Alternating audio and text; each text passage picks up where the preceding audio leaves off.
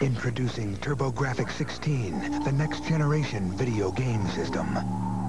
It's 4 times faster, so the games are more exciting. There are almost 10 times as many colors, so the arcade quality graphics are even more intense. And you can expand your system with a CD player for CD games with sound effects that are turbocharged. TurboGrafx-16 from NEC, the higher energy video game system.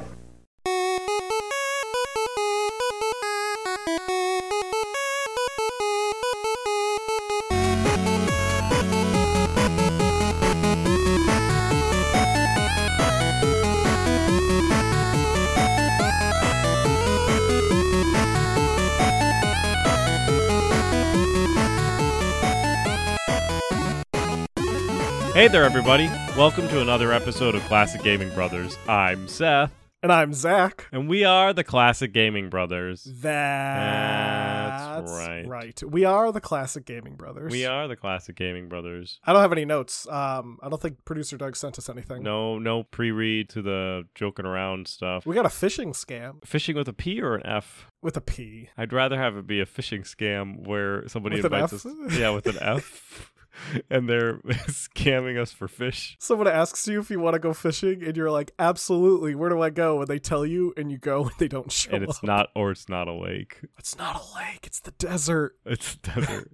The opposite of a lake. Which, if you fall for a phishing scam and go to a desert instead of a lake, you have a lot of stuff going on. We did get a phishing scam. I don't recall what it was about. It was a Facebook one. They were just like, you need to update your Meta account or something. Yeah. We get reminded regularly that we're violating terms of services, which we're not. Yeah, I don't know what terms of services we're violating besides being some wacky brothers. That's right. Or having some interesting podcasts. Perhaps our podcasts are so interesting, there are people coming after us because of their interestingness. Anyway, speaking of interesting things, Seth, what have you been recently playing? First off, I beat Killer Frequency. Nice. Great game. Definitely recommend it, especially if you're into Firewatch. We don't always talk about games that we've beaten that we've previously talked about. So I like that it definitely implies that we play a lot of games, but we don't beat them. Hey, whoa. We never said that we were good at beating games. We just said that we play a lot of games. That's true. We do microdosing of video games. We play only 4 seconds a day, but we play 400 games. Right, yeah. That's how you enjoy video games now. Anyway, I beat Killer Frequency. Really good game. I can't say good enough things about it. It's also not like, it's like baby horror, so like it's a game that you can play.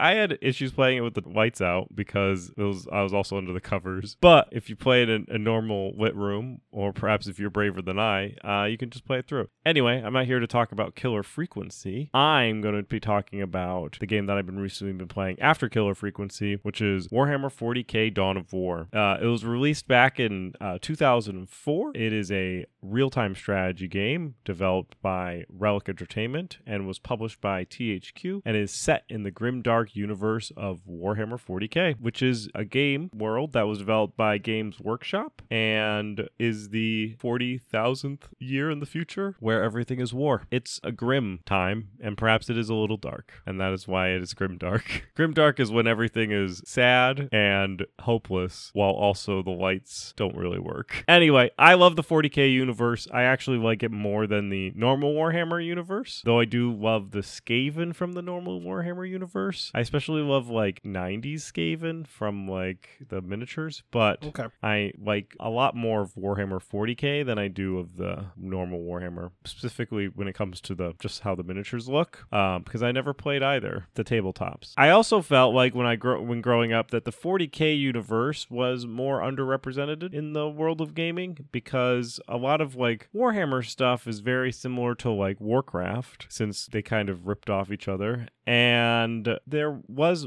I feel like, more Warcraft and fantasy related stuff growing up versus StarCraft and Warhammer 40k stuff, which is also, they're kind of very similar. Anyway, there's been a lot of 40k games that were coming out recently, which is great. But in 2004, when I was younger than I am today, Dawn of War came out, and it was probably one of the most faithful reproductions of an actual Warhammer game. And through the campaign, you play as a chapter of the Space Marines called the Blood Ravens, who aren't like one of the 20 main chapters. They're like a sub-chapter, maybe of the Blood Angels. I don't necessarily know. Essentially, in Warhammer 40k, there is an emperor, the God Emperor. He's mostly dead, kind of also alive. But he had 20 children, and they are called the Primarchs. And those 20 sons all started Space Marine chapters. 18 of them are in the universe. 2 of them went missing, and we don't talk about them. Half of them betrayed the Emperor and became Chaos. And Blood Ravens are what's known as loyalists, meaning that they still fight for the Emperor and they fight Chaos. But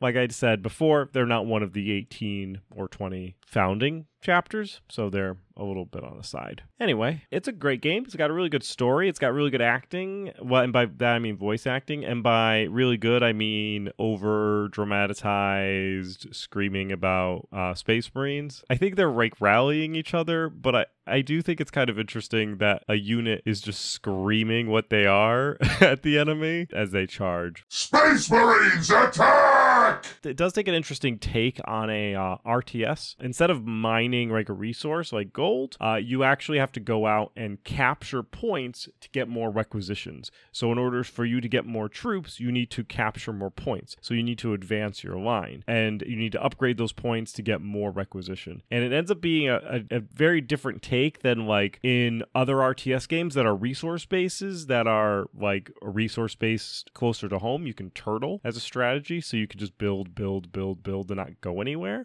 Where Dawn of War really pushes you to go and explore, because if you're going to build up your points faster, you need to take strategic points. Also, it really shows like an ebb and flow of the battle. As you take other strategic points from your enemy, you know that you're weakening them. It's a great game. There's a lot of shouting of Space Marines. It's a really faithful rendition of the game. And it had a couple of expansion packs and sequels. Some of the expansion packs and sequels, I think most of them are good, especially the early stuff. I know the first one talks I think you could play as the Imperial Guard for most of the expansion, which is great because you do play as the Imperial Guard, and that's great because the Imperial Guard is a great army where it's just where everybody else is an alien, a heretic, or a demon, or a Space Marine. The Imperial Guard are just humans, and they use flashlights to fight everybody.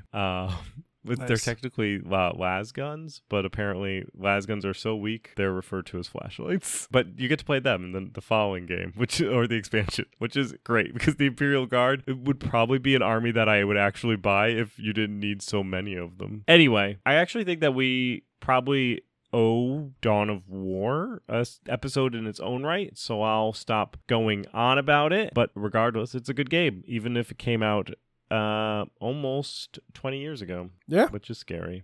Zach, what have you been recently playing? I've been playing a game that did not come out almost 20 years ago. It came out a couple months ago, and that is Suppless. I think I saw this game or told you about it. Yeah, I think it was back when we used to do the buy-weight pass. I think it was a buy-weight pass of yours to me, and I did end up buying it, so it was a buy in the long run. But Suppless is a retro-inspired shooter built in the GZ Doom engine, and like the games that it was inspired by, it's a fast-paced, action-heavy shooter that pushes the Doom engine really to its limit. You play as a member of a team that was planning to terraform various new worlds. However, the experiments your team was performing goes wrong and monsters attack. So you have to fight biomechanical terrors. And it's really up to you and you alone and your plethora of weapons to fight off these monsters. You have like a triple-barreled shotgun as opposed to a double-barreled shotgun that you can either fire all 3 barrels at once or you can fire 1 barrel at a time. There's a assault rifle, which you can dual wield. There's a flamethrower. There's like a plasma weapon. So there's all sorts of different weapons that you get.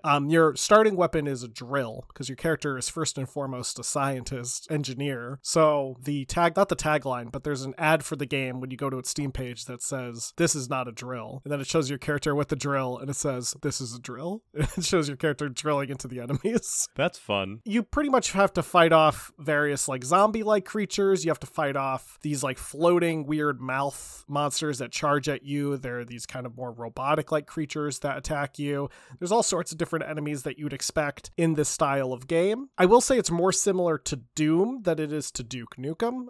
So there's less banter of your character. Your character doesn't really talk much. So if you're kind of more into the fast-paced, kind of bombastic slapstickness of Duke Nukem, but without all the funny quips. Give this game a chance. And that's Suplice. Or Suplice? I think it's Suplice. Suplice. Suplice. That's what you say when you're combing your hair and you find a little white dots.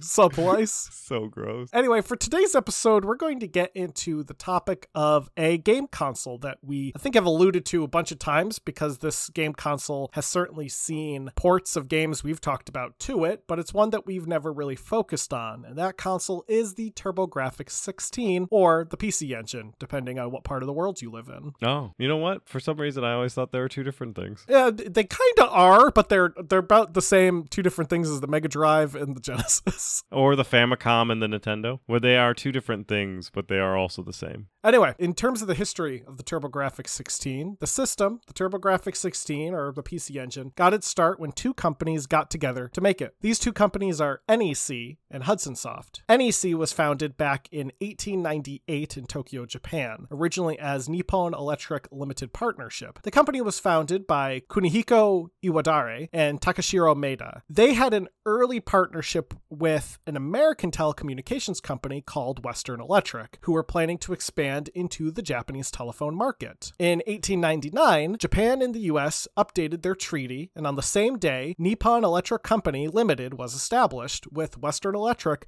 becoming the first Japanese joint venture with foreign capital. The early days of the company were primarily involved in production, sales, and maintenance of telephones and switches. In 1903, they provided the Japanese Ministry of Communications with a common battery switchboard, and telephone subscribers rose, and by 1907, there were around 95,000 subscribers throughout Japan. You want to hear a sad fact? What's a sad fact? Western Electric went defunct in 1996 and got purchased by Nokia. That is a sad fact. Now, another sad fact was that in 1923, Japan was hit by an earthquake, the Great Kanto earthquake, which leveled 4 of the factories of NEC and killed 105 employees. The earthquake also destroyed various telephone offices, and service was halted due to damage to cable lines. So the Japanese Ministry of Communications got to work, and they started installing automatic switching systems, which would hopefully make it easy for any future potential earthquakes to not destroy infrastructure as strongly as this one did. And they also transitioned to radio broadcast. NEC officially began radio communications in 1924, with the first radio broadcaster in Japan being Radio Tokyo. NEC also provided phototelegraphic equipment to broadcast the Ascension ceremony of Emperor Showa, who some of us in America might know as Hirohito. And as you may know, the 1920s would lead into the 1930s and 40s, and there was an event that would happen during this time that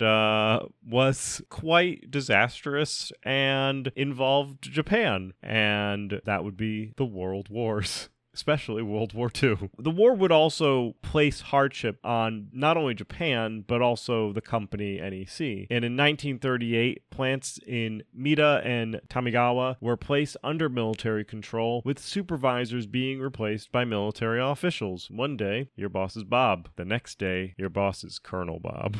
But in 1941, Japan passed the Enemy Property Control Law, and NEC's shares owned by International Standard Electric Company, a subsidiary of Connecticut-based International Telephone and Telegraph Corporation, which was affiliate of Western Electric, were seized. And in 1943, Japan passed the Munitions Company Law, and the NEC plants were fully under military control. Being that they were also now military targets, and that we might have known where they were, NEC plants would then be leveled by military attacks from U.S. forces, and were heavily firebombed, which I feel is a little, possibly a little dirty pool on our part. They're like, these things are now military targets that you previously dealt with. Excellent, we know where they are. The war would come to an end, and control of NEC would return back to the civilians. Major plants would reopen in 1946. NEC would also begin research into transistors in 1950, and soon would begin researching semiconductors. This research led to the development in the 1980s of the NEC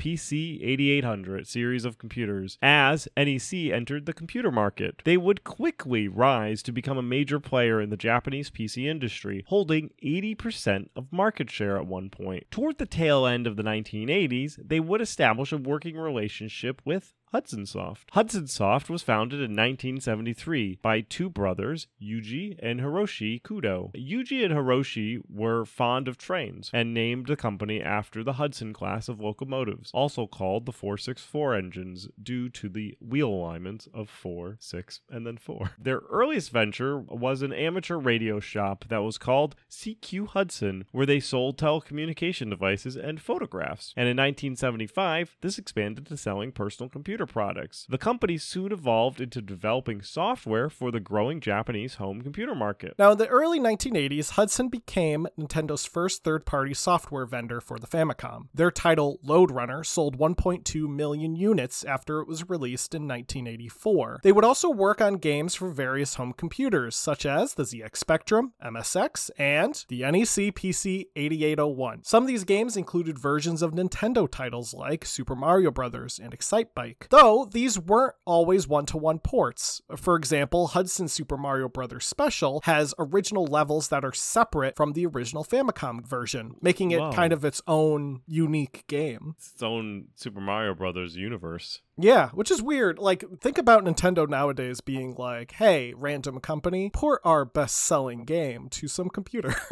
And get your own exclusive levels. Yeah. Now, in 1987, Hudson began developing hardware and would begin work on a system codenamed C62, named after the JNR Class C62 steam locomotive, because they love trains. There's a lot of material and names to choose from. Very true. This work was in collaboration with NEC, as NEC wanted to enter the home console market, but they lacked any experience in the video game industry. NEC and Hudson really came across each other by what you can call chance. You see, when NEC approached Hudson Soft, Hudson had just been rejected by Nintendo after they attempted to sell some advanced graphics chips to Nintendo. So really it was a match made in heaven, because NEC was like, hey, do you want to make a video game console with us? And Hudson was like, that's funny. We have these chips that are perfect for a video game console. So the companies started working together, and they were able to finalize the system that they both envisioned, the PC Engine, which was released in October of 1987.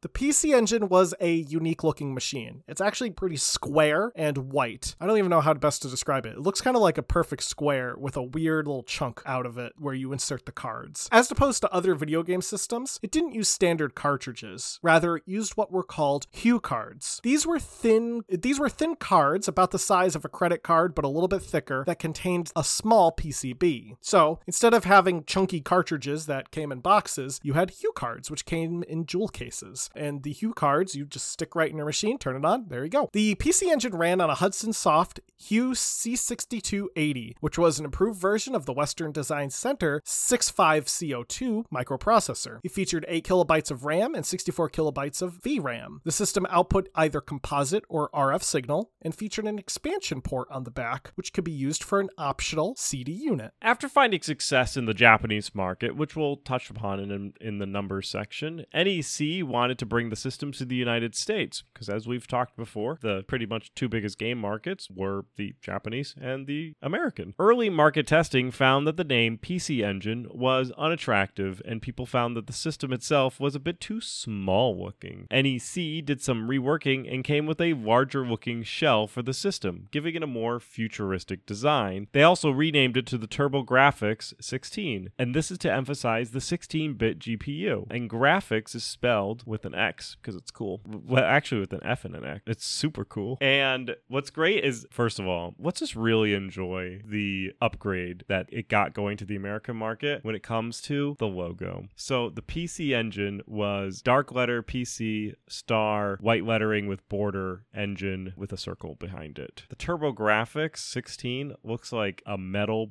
button where it's like black with yellow text and it says turbo and graphics, and guess what? Turbo and graphics, same letters, and then they put the 16 in between. Also, the system does get significantly larger. The TurboGrafx is about double the size of a PC Engine, and I really hope that it's empty.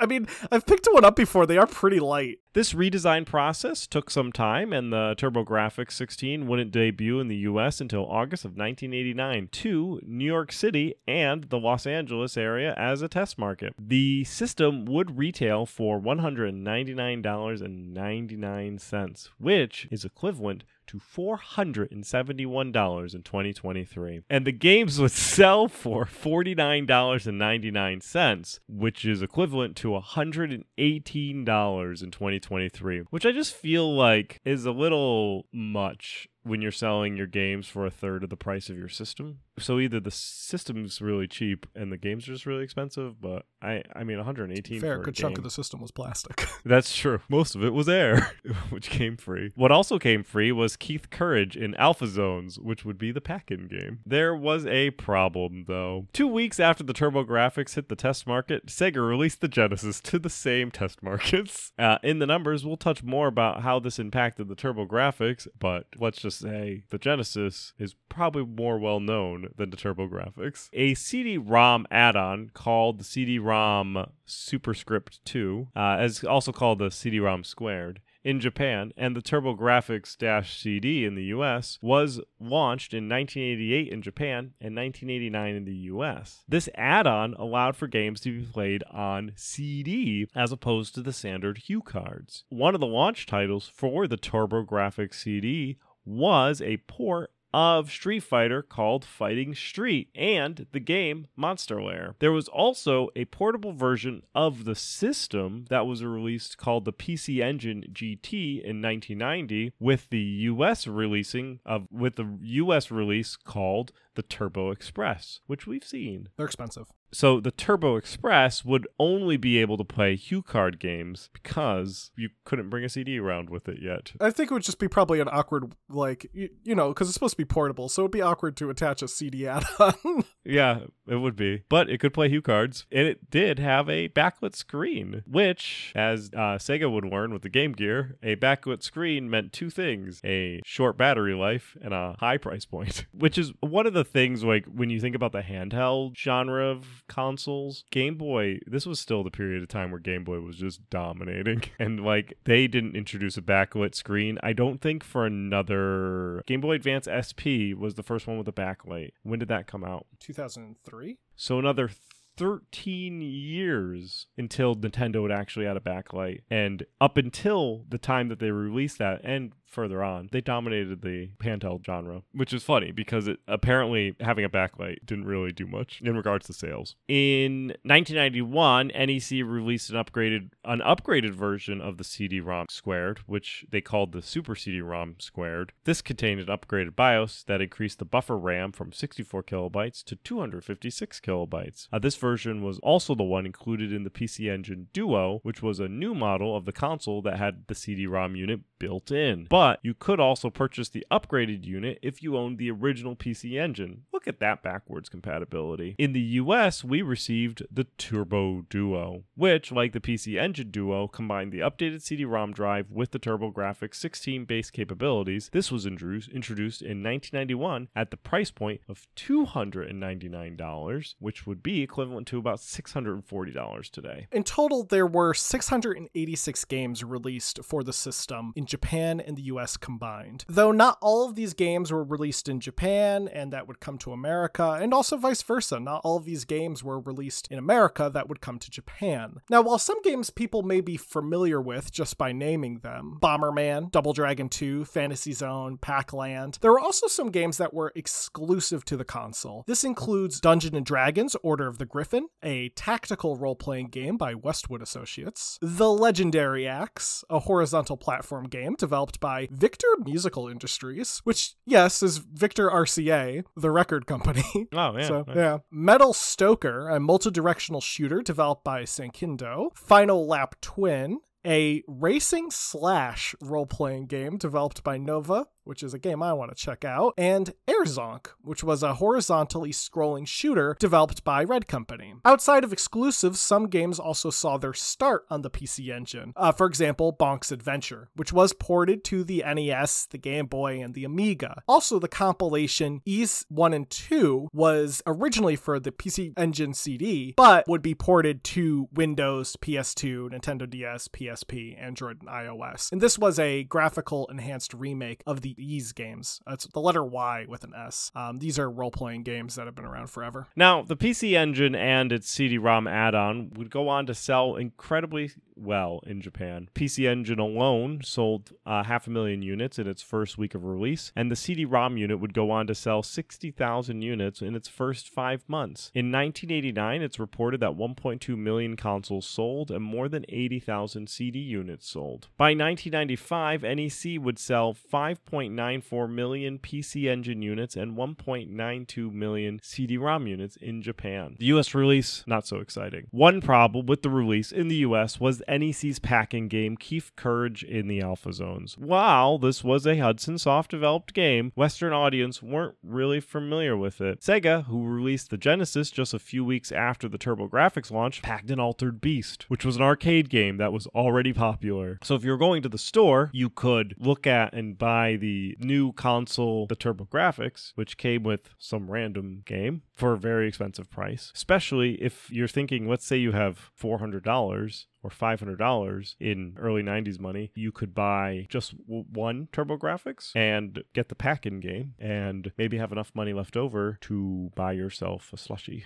Or you can buy Sega Genesis, which came with an arcade game that you already knew about, and you may be able to buy something else. And also, think about it this way. The reason Seth and myself were a Sega family is because Seth went to a friend's house and played Rocket Knight and said, I want to play Sega games. So our father went out and bought a Sega. Yeah. In a similar vein, a child could have gone to the arcade and play Altered Beast and went home that night, said, I want to play Altered Beast at home. So the parent goes to the store the next morning and says, what system can I buy that has Altered Beast on it? And guess what? It was the Sega. NEC of America also overhyped the sales and produced 750,000 units. So they were like, let's do it. It's going to be big. What's forecast? Buy lots, make lots of units. Actually, the demand was far lower. Funny enough, this was actually a good deal for Hudson Soft because they made money for every console produced, not whether it was sold or not, because they were buying, and NEC was buying the consoles from Hudson Soft. Another issue in the US was that the marketing couldn't keep up with the powerhouse that was Nintendo or Sega, who was dropping millions of dollars on marketing. They just couldn't edge them out. NEC would claim that they sold 750,000 units of the TurboGrafx by 1991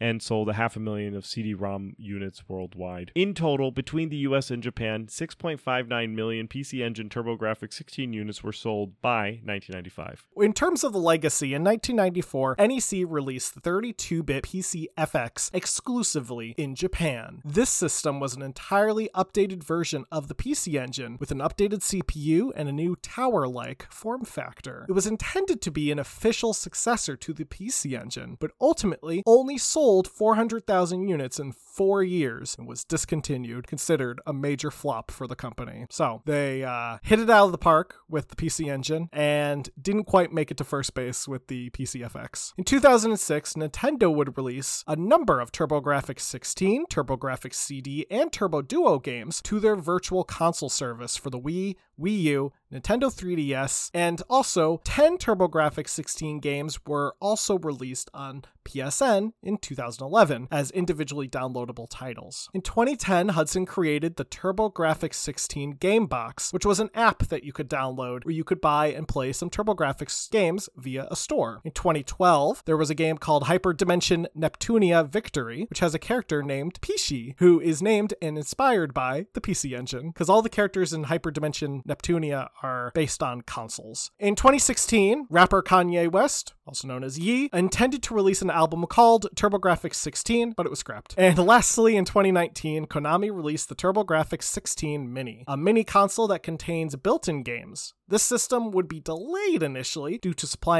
chain issues in 2020, but was released in May of 2020. Fun fact, the TurboGrafx-16 Mini is mostly sold out everywhere, so you could buy it for the low price of $300. So for $100 more than the original TurboGrafx, you could get yourself a mini one. Well, that will do it for our TurboGrafx-16 episode. We're going to get into our we're going to get into our retro rewind. Recently played. Our recently rewound. I guess we did recently play them. So Seth had me play The Lawnmower Man for the Game Boy. Based on the movie from 1992 of the same name, you play as Dr. Lawrence Angelo, a scientist working for Virtual Space Industries in Project 5, a secret research facility that is looking to increase the intelligence of primates using drugs and VR. Sounds fun. In the Game Boy version, you run through a town and you shoot chimpanzees and random dudes. That's pretty much all that I could get. Sometimes you do enter a weird first-person world where you have to avoid obstacles. It's not very good, but I did have a fun time playing it because it's just weirdly fun. Primarily, though, because I just find Game Boy games from this era to be weirdly charming. There's they try so hard to make things look good, but they just don't. It just reminded me of playing the James Bond game on the Game Boy, which is this weird, top-down perspective. It looks almost like a role-playing game, but it's not game. It just kind of reminded me of that. It's got a weird charm to it. Does it hold up? Absolutely not. Seth, next week you can play Alien vs. Predator for the Super Nintendo. Nice. Meanwhile, Zach had me play Michael Jordan Chaos in the Windy City. Did I enjoy it? No. This is 1994 side-scrolling platformer developed by Electronic Arts and published by Electronic Arts, where you play as Michael Jordan and you don't play basketball or baseball or golf or anything that Michael Jordan is known for. You instead run around these gigantic stages looking for kidnapped teammates who were kidnapped by a scientist named Maximus Cranium. I didn't like it because I was confused. I read the instructions, but the controls were very loose and where to go was very obtuse. I didn't actually know what I was doing, and I couldn't figure out how to get past a certain part because I think I didn't know how to dunk, even though I knew all the controls. I was pushing the right buttons. It just wasn't working. Anyway, if you enjoy obtuse platform 2D side-scrollers that cater to a more of an exploration versus a time to get to the end environment, you might actually like Michael Jordan Chaos in the Windy City. It's not timed, so you can play through the levels as slow as you want, and there is some cool platforming and kind of puzzles you got to figure out. There is an interesting fact that he dribbles the basketball the entire time, which is, I guess, unique, because why is he dribbling the basketball? I mean, I know why he's dribbling it, because he's a basketball player. Otherwise you'd be traveling. Yeah, but he'd be traveling while he's in a abandoned factory building. Actually, no, he's in the prisons. In the first stage is prison cells, and you have to explore Chicago and the various different wonderful environments like prison in Chicago. Anyway, Nintendo Power, they did not like it at all. They rated it the 7th worst game of all time in 1997. Now, what I say to that is if you know what you're going into, you may actually like it. Did I? Not really. There's a part of me that's just thinking about maybe I could play it and actually get farther and figure out why Maximus Cranium kidnapped all of Michael Jordan's teammates while they were going to a Scottie Pippen charity event. Anyway, does it hold up? I'm gonna say no, because of the loose controls. But if you're okay with loose controls, then by all means. Zach, next week you can play Steel Panthers, which was released in 1995 for DOS. I'm not looking forward to that, but I also am. Well, thank you for joining us for Classic Gaming Brothers. If you have any memories of the TurboGrafx-16, feel free to email us at classicgamingbrothers@gmail.com. Feel free to visit our website, www.classicgamingbrothers.com. We're on Facebook, Classic Gaming Brothers, Instagram, Classic Gaming Brothers, Twitter, CG Brothers Pod. Like and subscribe to us on all the various podcasting applications out there, be it iHeartRadio, Podbean, or iTunes. And with that, Seth, do you have anything you want to contribute to this conversation? No. Okay. Wait. Don't play games like my brother. And don't play games like my brother. I've been Seth. And I've been Zach. And we've been the Classic Gaming Brothers. That's right.